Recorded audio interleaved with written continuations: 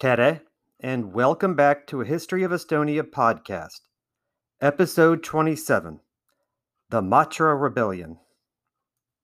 I have been using the book History of Estonia by Matti Lauer, Tonis Lukas, Ain Mestalu, Agu Payer, and Tonu Tonberg as a guide to follow the timeline of the history of Estonia as they presented it in this book. I started by loosely using the book and filling in a lot of information from other sources. As I've gotten further into this timeline, I've started using the book more and more, quoting it verbatim in many cases. I will continue to do this in the second half of the book until we are finished with the book, and then I will continue with the Estonian Stories episodes that will be the future of the podcast. Doing standalone episodes on events, people, and places that I find interesting about Estonian history. And there is a lot to cover, and I am looking forward to this eventually getting to be the standard of the podcast. I have also found that Tonu Tonberg has written many other books on Estonian history, and one specifically with the title of History of Estonia from 1918 to 2017. Covers the period we are getting ready to cover in more detail. Since you obviously do have an interest in Estonian history, please consider purchasing a copy. My wife Eva and I recently completed an episode on Kreutzwald's Põhjakon, or Northern Toad. This idea came about when we were rummaging through our book collection and found an old book of Eva's from childhood. We translated it and posted an episode from it. The downside is that because of its length, 37 minutes, it won't post to many pod hosting sites from Anchor, the site I use to produce the podcast. I would invite those that would like to listen to it to visit History of Estonia's Facebook page, and there you can find a link to this episode. But you can also see the beautiful illustrations from this book that I've uploaded to the page. The illustrations are, as one commenter described it, as fanciful. So, if you have a child in your life and you want to listen to a translated Estonian folk tale about a giant toad's destructive rampages and a young man's quest to save the world with the help of magic, please visit the new Facebook page and feel free to leave a comment. I hope to be using the Facebook page to communicate and post pictures, maps, or anything relevant to the podcast or Estonian history in general. In our last episode of our timeline, we have just covered the emancipation from serfdom, and we were covering developments in Estonian society in the middle of the 19th century. I left off from right before the Matra War, which was more of a rebellion to tell the truth. I stopped at this spot because I was hoping to travel back to Estonia and visit the Matra Museum, which I have previously visited, and I wanted to record an in-depth description of the events, as the museum does describe wonderfully, explain in great detail most of the events that took place. But because of COVID, I have been unable to travel back to Estonia as planned. In the future, hopefully at some point, this will happen because I believe it's an interesting story that should be told in more detail. If you ever find yourself in Estonia, and more specifically, Rapla County, I recommend that you stop in and check out the museum. In both economic and social development, North Estonia and Saaremaa remained about 15 to 20 years behind South Estonia. After the publication of the 1856 Peasant Regulation, peasant unrest increased there as well. The peasants who looked over the text mistakenly believed that additional labor was no longer compulsory. The peasants of Kuriso and Ania manors in Harju region, who traveled to Tallinn to check the legislation, were publicly flogged at the Tallinn marketplace instead. In the spring of 1858, the peasants of some of 10 manors in Harju, Järva, and Virumaa regions refused to perform statute labor. Military units were summoned, and the peasants were punished by corporal punishment. On the morning of 2nd June, about 1,000 local peasants encircled the unit sent to the manor of Matra parish in Uru, demanding the soldiers leave immediately. The dispute soon turned into a bloody encounter. The killed and wounded from both sides were left on the battlefield of the Matra War. An officer of the Russian army was also killed in the battle. Rebellious peasants were also court-martialed, with 40 peasants sentenced to corporal punishment. 2 of them were sentenced to 1,000 lashes, which was considered lethal. This was followed by exile for life in Siberia, including a lengthy stint at labor camps. The new passport regulation, enforced in 1863, gave the peasantry full freedom of movement within the borders of the Russian Empire. This brought about extensive immigration from Estonia. The number of Estonians who left their native country reached tens of thousands. In the second half of the 19th century, Estonian colonies were established on the Volga River, in Crimea, in the Caucasus, and even on the Pacific coast. However, most immigrants settled in the immediate vicinity of Estonia. According to the 1897 census, some 64,000 Estonians lived in the province of St. Petersburg, 12,000 in the city itself, and 25,000 Estonians in the province of Pskov, which included the Petseri district. One of the promoters of immigration, Johan Leinberg, the so-called Prophet Maltsvet, gathered many people, mostly from the parishes of Kuusalu, who hoped to settle in Crimea. They abandoned their farms and waited in vain for the white ship, promised by Leinberg, that would take them from Lasnamäe. Many of those who left for the Promised Land returned, as the real situation at the new location was not as fabulous as hoped. This reduced the interest in immigration significantly. The Kraneholm factory, founded in Narva in 1858, became the biggest industrial enterprise in Estonia. The raw material, cotton, was imported from America and Egypt by ships. The product, spun cotton, was sent mostly to Russia, where cotton clothes were made. The location of the factory was chosen primarily because of the possibility to use hydroelectricity generated from the fall of the Narva River. Until the last decade of the 19th century, Narva remained the most important industrial center in Estonia. Today, the Kraneholm factory still stands, but in a somewhat neglected state. Norvegate, the owner of the Kraneholm factory, has submitted a request to the Cultural Affairs Committee of the Riigikogu that the Manufacture Cultural Quarter project be included among the state-supported cultural project in Narva. Within the framework of the project, the second and third floors of the oldest Kraneholm factory, Vana Kestruvabarik, will be repaired to host cultural events. The ground floor will remain at the disposal of private businesses. Trade was lively at the seaports of Tallinn and Pärnu. The latter was most important in the flax trade. Most of the flax exported from Estonia was undressed. Although the percentage of Estonians among townspeople grew steadily, they usually were relegated to the more laborious and less profitable occupations. Those Estonians who managed to become owners of shops or independent craftsmen were considered successful. At the same time, those Estonians who were better off tried to behave like Germans in every way and were ashamed of their origin. Such Estonians were called wannabe Germans or juniper Germans. As the wealth of peasants grew, the economic development of the country received a new impetus. Farmers no longer wanted to walk in soft heelless shoes, but wore boots. Light from a pine splinter or tallow candle was replaced by oil lamp, bought in town.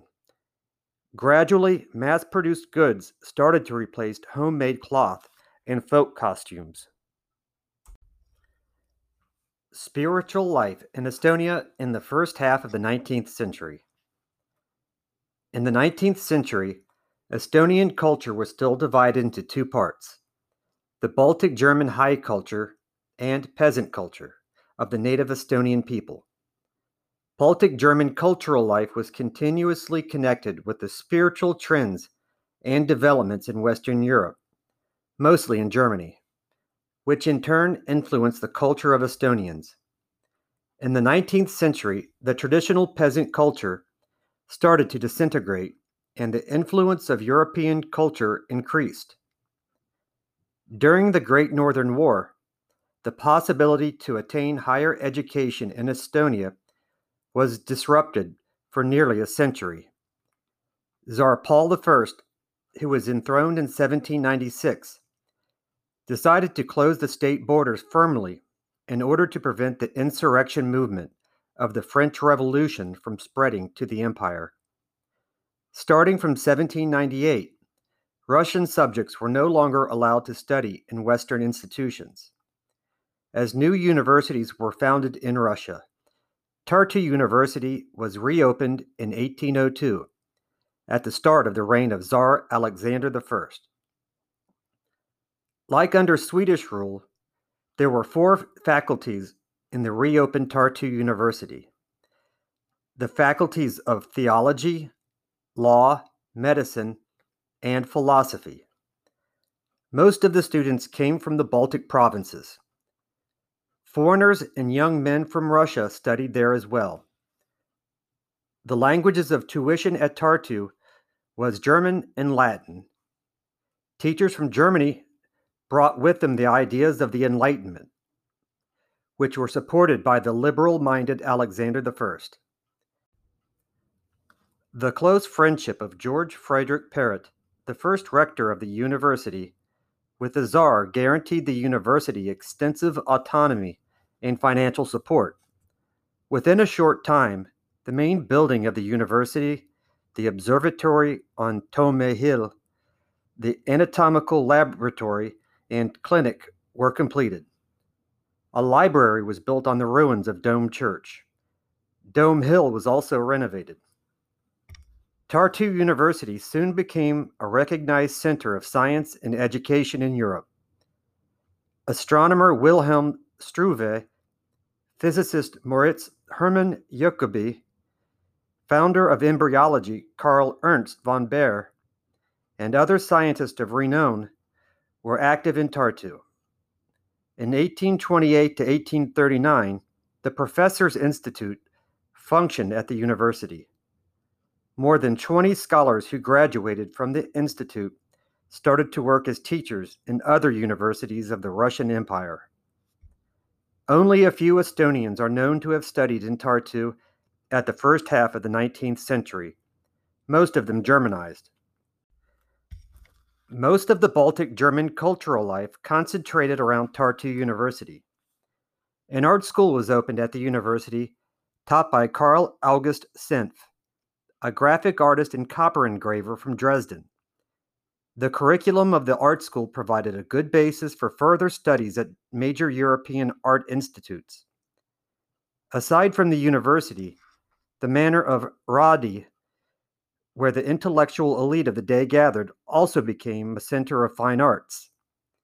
In Tallinn, the Tallinn Museum Society and the Provincial Museum became centers of art from the middle of the century.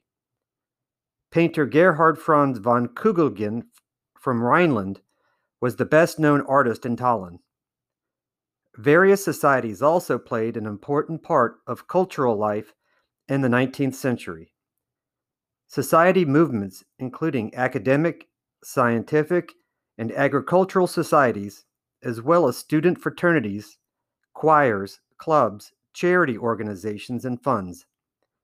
There were more than 50 different Baltic German societies active in Estonia, which contributed to the preservation of identity, as well as the economic and political control over the local population. In the first half of the 19th century, the classicist style, which was first featured in manor architecture in Saku, Aaspere, and Reikulu, held prominence in Baltic German architecture. Post offices and inns were built in the classical style. In towns, buildings activities spread from the medieval town centers to suburbs. The architectural appearance of Tallinn was influenced by the fact that in 1857, the town was excluded from the list of fortifications and parks were created on several of the bastions. Wooden suburbs started to develop outside the park zones. The school reform carried out in Russian in the early 19th century established the basic four-level comprehensive schooling, comprised of the parish and county schools in districts, secondary schools in provincial towns, and university throughout the empire. The Baltic provinces and Finland formed one education district, with Tartu University as the center. In Tallinn and Tartu, there were gymnasia, where pupils acquired extensive knowledge in ancient languages, literature, and history. County schools were established in all towns, and pupils were taught mathematics, natural science, and geography for 2 to 3 years. Elementary schools formed the lowest level of town schools, where children were taught how to read, write, and do basic math. The road to education for Estonian peasants began at community schools, followed by parish schools. However, a regular network of schools developed only after the emancipation of serfs. As a result of the 1840s conversion movement, Orthodox peasant schools were founded in South Estonia. In North Estonia, a stable network of schools developed only after the 1870s. Gaps in public education were compensated by Sunday and reformatory schools and with traveling teachers. In 1828, a training institute for elementary school teachers was founded in Tartu to prepare teachers for public schools.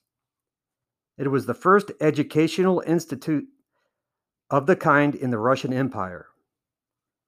In the middle of the century, teachers in community schools were prepared by 10 seminars. In Volga, a German training institute headed by Janis Simze prepared parish school teachers in Estonia and Livonia. In the parish of Pilitsvere, compulsory school attendance was established as early as 1854. In the 1870s to 1880s, this demand became normal throughout Estonia. Thanks to public schools, almost all peasants were able to read, and at least 30 to 40% was able to write in the 1880s. In the first half of the 19th century, the written word in the native language was characterized by the growth of secular literature. Almanacs had spread secular writings earlier, and in the middle of the 19th century, some 10 almanacs were published regularly. In 1806, the Tartu Ma Rafa Nadilet, or the Tartu District Weekly, the first Estonian language newspaper in the Tartu dialect, was published. Otto Wilhelm Messing published Marhwatha Nadalahat, Country Folks Weekly. Sorry for the bad pronunciations. In 1821 to 1823 and 1825, and Friedrich Reinhold Creutzfeldt edited the journal Ma Ilm, Ja Munda, Misael Says Leda On, The World and What Could Be Found There, in 1848 to 1849. Johannes Valdemar Jansen laid the foundations to the regular Estonian press with the beacon to publish the weekly Perno Postimees in 1857. In this next section, we're going to talk about Estophiles, which are people that are fascinated by Estonian culture and language.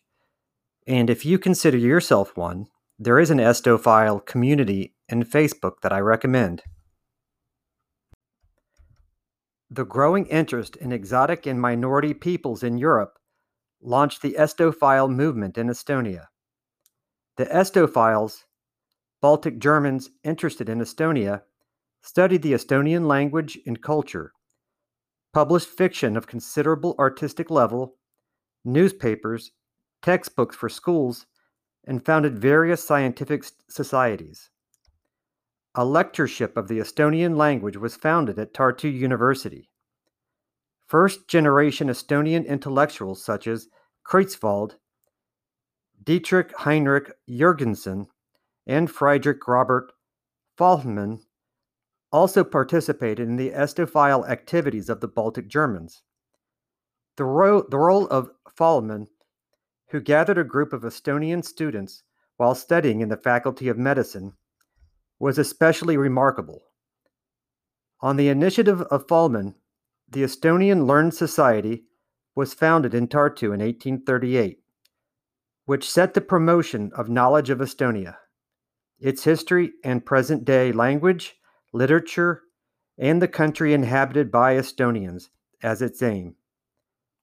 In 1842, the Estonian Literary Society was founded in Tallinn as another major Estophile organization. The two organizations also supported financially and morally the publication of two masterpieces of Estonian national literature: an anthology of Estonian folk songs by Alexander Heinrich Neuss, and the national epic Kalevipoeg. The popular edition of the epic was published in 1863. Some intellectuals of Estonian origin took positions in Russia. For example, the painter Johann Koller and Dr. Philip Karel, who became the court physician of Tsar Nicholas I and Tsar Alexander II. They kept in touch with their native land and played a remarkable role in the Estonian national movement.